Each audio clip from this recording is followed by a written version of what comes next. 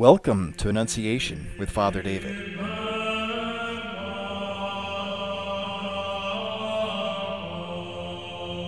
Father David is the priest at Annunciation Greek Orthodox Church in Decatur, Illinois, where every week people are connected to the ancient wisdom of Orthodox Christianity.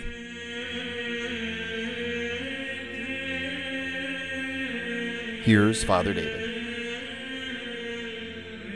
Christ is in our midst. He is that ever shall be. Good morning. Good morning, Father. En archi epiisen o theos ton uranon ke tingin. In the beginning, God created the heaven and the earth. I want to begin my meditation today with the first verse of Genesis, of all of Scripture, because of the verb epiisen. It means to create, but it is a verb that is alone used for God. Man does not create in the same way that God does. But here's the important part. The word, the verb epiisen, is the same root as poet. And this becomes important when we look at the life of St. Ignatius. How apropos that today we read the words of St. Paul. Brethren, we do not want you to be ignorant of the affliction we experienced in Asia, for we were so utterly unbearably crushed that we despaired of life itself. Why? We felt that we had received the sentence of death. St. Ignatius was made bishop of Pentapolis in Egypt and had a dear, dear love of the people, especially the poor. Everything that was given to him, he would turn around and give away. And his fellow hierarchs in Egypt were filled with such jealousy over the popularity of Nectarios that they conspired to have him thrown out, to be banished from Egypt, and to have the rumors and the slanders that they had created follow him to Greece and everywhere that he went for the rest of his life, to the point where when he arrived in Greece, he was completely destitute. He had no place to live. He had no money. He had nothing to eat. And no one would believe him. But as Paul says, that was to make us rely not on ourselves, but upon God.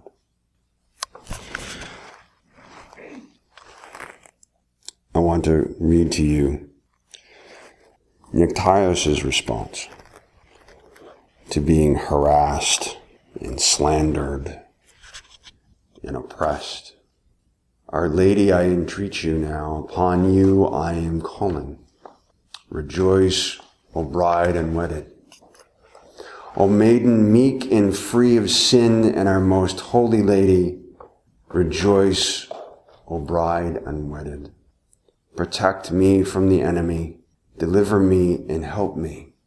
Rejoice, O bride unwedded, and deem me worthy to become an heir to life eternal. Rejoice, O bride unwedded. This comes from Agni Parthene, probably one of the most popular non-liturgical hymns in the Orthodox world today, penned by St. Nectarius. He was a poet.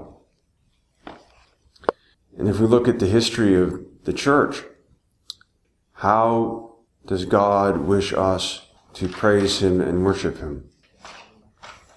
With poetry.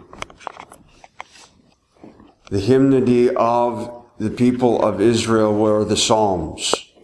And the Psalms are the foundation upon which our worship and our hymnody are built. We begin every Orthros by reading Psalms. We introduce the epistle by chanting hymns, lines, and verses from the Psalms.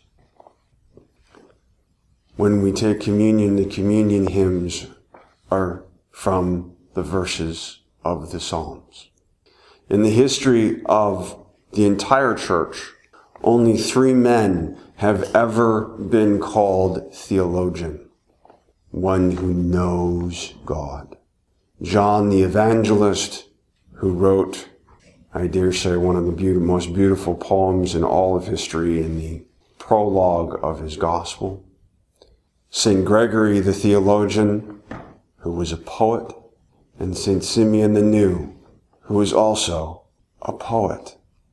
And here we have today St. Nectarios, who besides all of that he was a poet. In other words,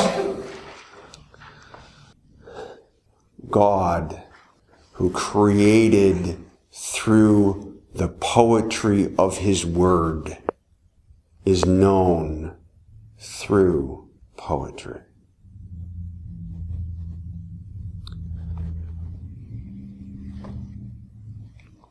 Which means, of course, that God is not primarily known through the intellect or through discursive logic or through study, but rather by that wondrous knowledge that we gain through the interaction that we have with beauty, the interaction that we have with art, the interaction that we have with music. God is known through poetry. God is known through song. God is known through beauty. This is why when we come to the Orthodox Church, when we gather together to worship God, this is why we sing. This is why we decorate our space with iconography. It is why we burn incense that is beautiful to smell. Because this is where we encounter God. So to follow in the footsteps of St. Nectarios, we should be in the face of oppression, tragedy, death, and of all of the things that the fallen world throws at us, we should be responding with poetry. And though not all of us are called to be poets, nor have the ability to make verse as beautiful as St. Nectarios, we have the poetry of St. Nectarios. We have the poetry of King David. We have the poetry of the fathers. We have the poetry of our liturgy and our services. And we are able to make the words of St. Nectarios our words. We have the ability to make the prayers of King David our words. We have the ability to make the words of St. Basil and St. John Chrysostom and all of the fathers our words. And by allowing that poetry to come from our hearts, we can overcome the oppression of the fallen world. Our fear, our loneliness, our sadness, our tragedies. Because when we sing and chant the poetry of the church and make those words our words, we are not relying upon ourselves, but we are relying upon God. And as the gospel says today, how magnificent and marvelous is the glory of God.